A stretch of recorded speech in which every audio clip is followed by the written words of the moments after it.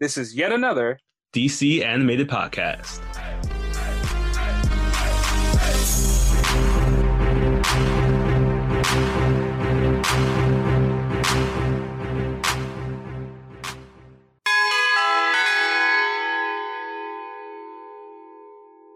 Ho, ho, ho. Welcome to another episode of yet another DC animated podcast. My name is Shamar Griffith, codename Comic Shams. And I am Andrew Tejada, codename Arate. Andrew and I have known each other since 1996. That was the year one of the hottest Christmas albums ever dropped, A Rubber Band Christmas. If you guys don't remember, if you were too young for this hot series of tracks, it's a 1996 instrumental Christmas novelty album featuring traditional and popular Christmas songs played entirely on rubber bands, staplers, and other office equipment. Holy crap. Wait, what? This is in honor of Rubber Band Man, you know? That's what I was thinking. This is his album. for all the entertainment he's given us. It's Rubber Bells, Rudolph the Rubber-Nosed Reindeer, and Felice Rubber Dodd are some of the tracks on this album. I'm pretty sure that they remastered it later on with DMX singing Rudolph the Rubber-Nosed Reindeer. This rubber is not a game. Stop. Drop. Rubber and rolling all that. Okay, I guess we gotta get back to being serious because we are, of course, it is the holiday season. So that means that we are joined by our favorite, least favorite. We're still undecided about this guy, Calendar Man.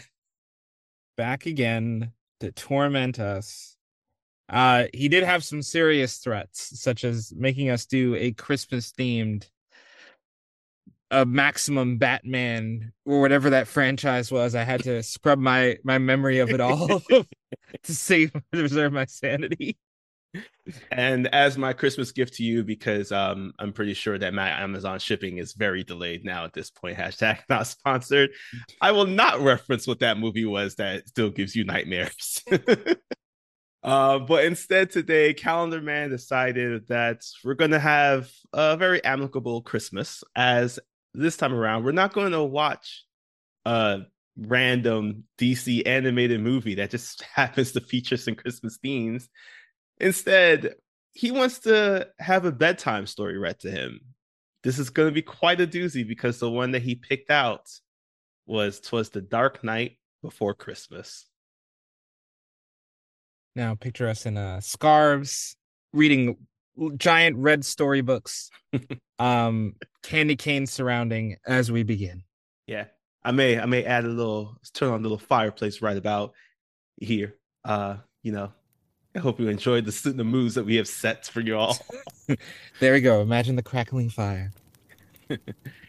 So this is "'Twas the Dark Night Before Christmas," story that we found actually by the writer Explosivo85. We don't know where Explosivo85 is currently, but 10 years ago, this story was put together. So here we go. 'Twas the night before Christmas, and all through Gotham City, not a creature was stirring, not even Catwoman's kitty.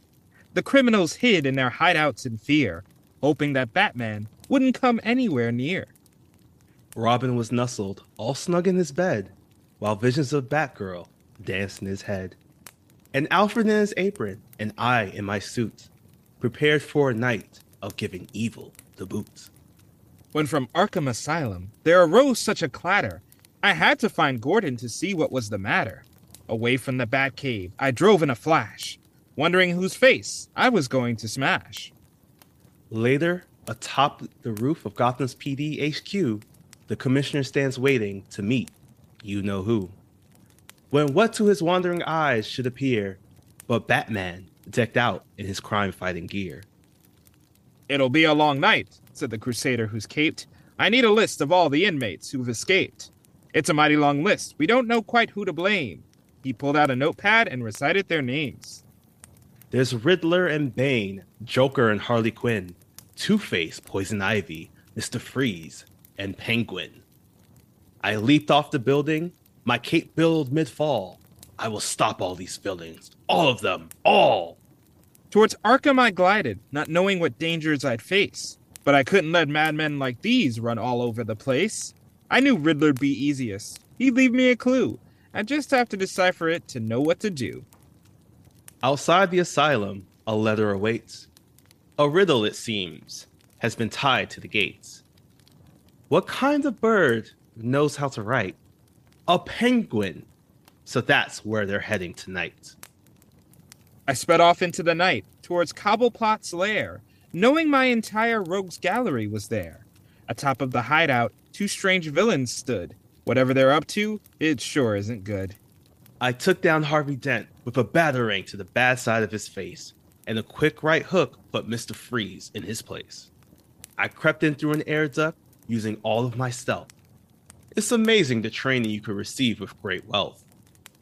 Two criminal women stood in the foyer.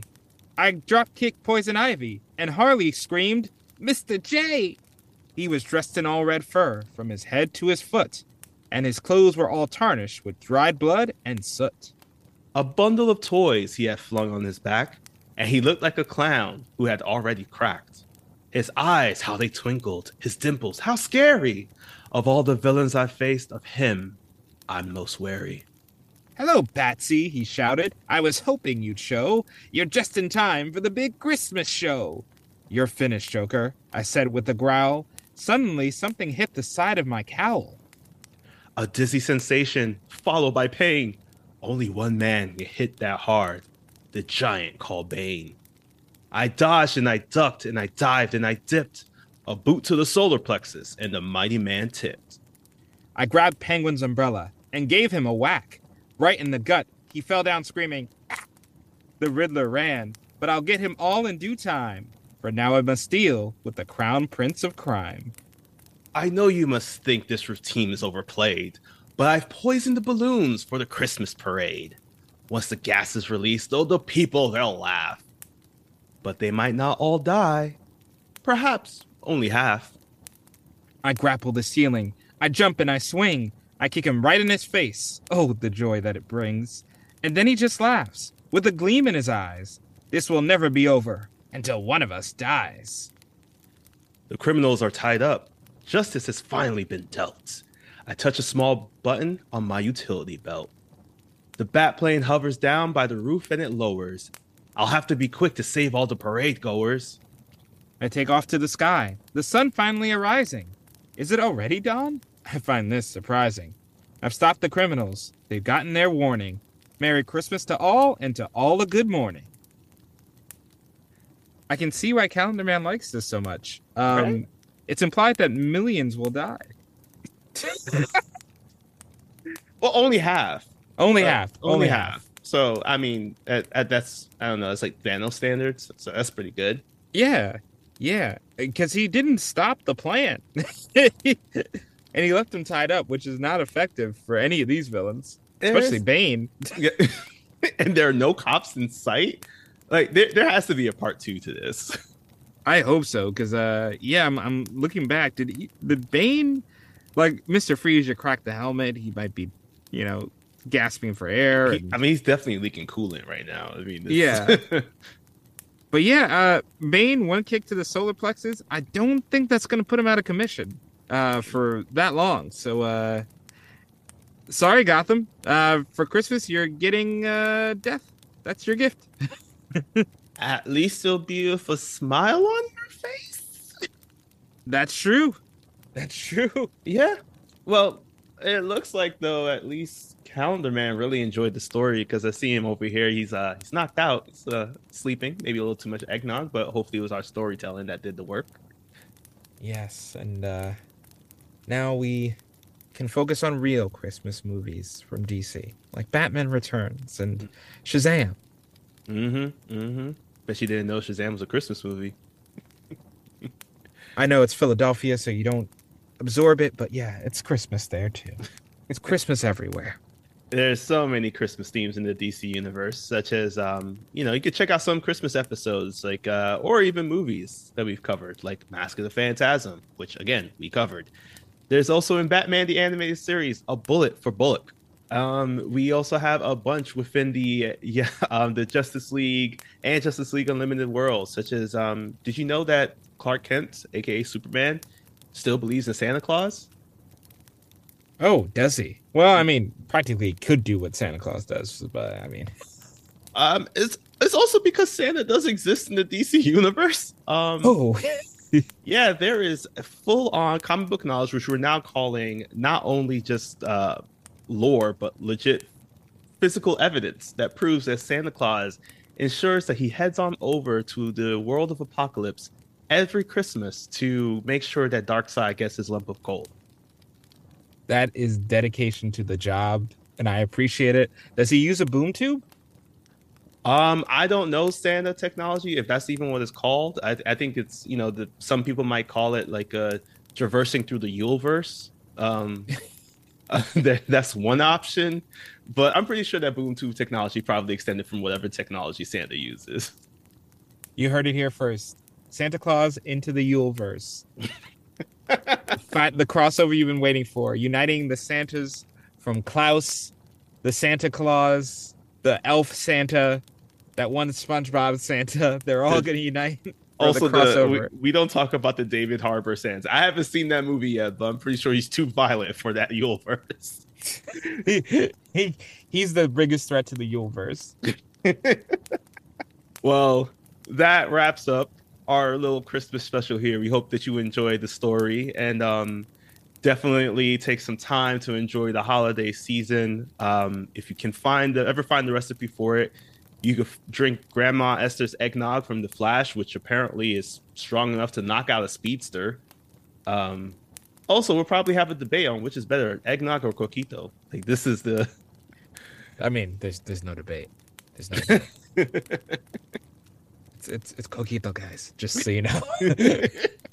Until next year, take care of yourselves and remember that he knows when you're sleeping. He knows when you're awake. He knows when you've been good, so be good for goodness sake. So never cross the street or sell an eighth because Batman will come for you, and you don't want that shit to happen. And if you are in a tough situation with Batman, consider handing him over your bottle of coquito. It's going to be tough, but at least you'll have all your ribs.